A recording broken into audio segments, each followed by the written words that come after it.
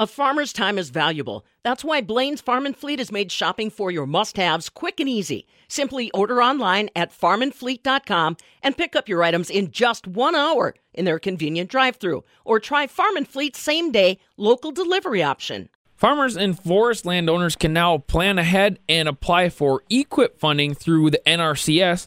And today I'm here with Melissa Bartz of the NRCS to talk about that funding. Now, Melissa, tell us a little bit about what EQIP funding is and who can apply for it.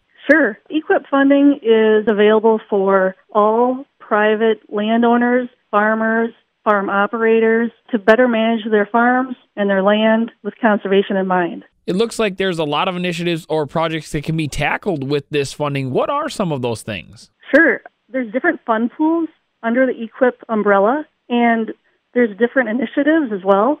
And the funding can be used, like I said before, any kind of private land. So if we're looking at forestry, it can be used to improve woods. It can be used to improve structures for erosion control on cropland. It can be used for setting up managed grazing on pasture land. It can also be used for farmstead infrastructure, such as runoff control and clean water diversions. Now, when we talk about, I guess, the amount of funding that someone can get, what does that kind of look like? Do they kind of tell you your need and you kind of meet it, or is it a maximum, minimum? What kind of, when it comes to funding, when people apply, what kind of amount can they expect to put towards their projects? Sure. So when somebody comes to us, they come into the service center and they're looking for somebody to help them solve a problem or a resource concern. And we go out and we can look at their farm with them, do site visits, and plan with them what we can offer and what practices could solve their needs.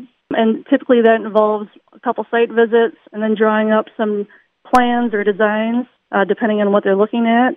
And we go over what funding is available and what practices would be involved and what a contract could hold for them, what their responsibilities would be, and what we can bring to the table. So it's really site by site, dependent on what practices they're looking to prioritize and looking to get funding on. All right. Well, anything else that you'd like to let listeners know about going ahead and applying for this funding, or, again, what they can do with it?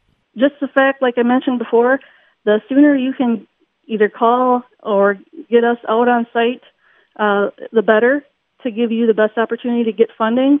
Our application deadline is November 19th, and so every application that we have that we've received throughout the year up to that point will be looked at and evaluated, and funding will come likely beginning of 22. Alrighty, well, that's Melissa Bartz with the NRCS here in Wisconsin talking about some EQIP funding information. Those applications for EQIP funding are due on November 19th. For the Midwest Farm Report, I'm Aaron Zimmerman.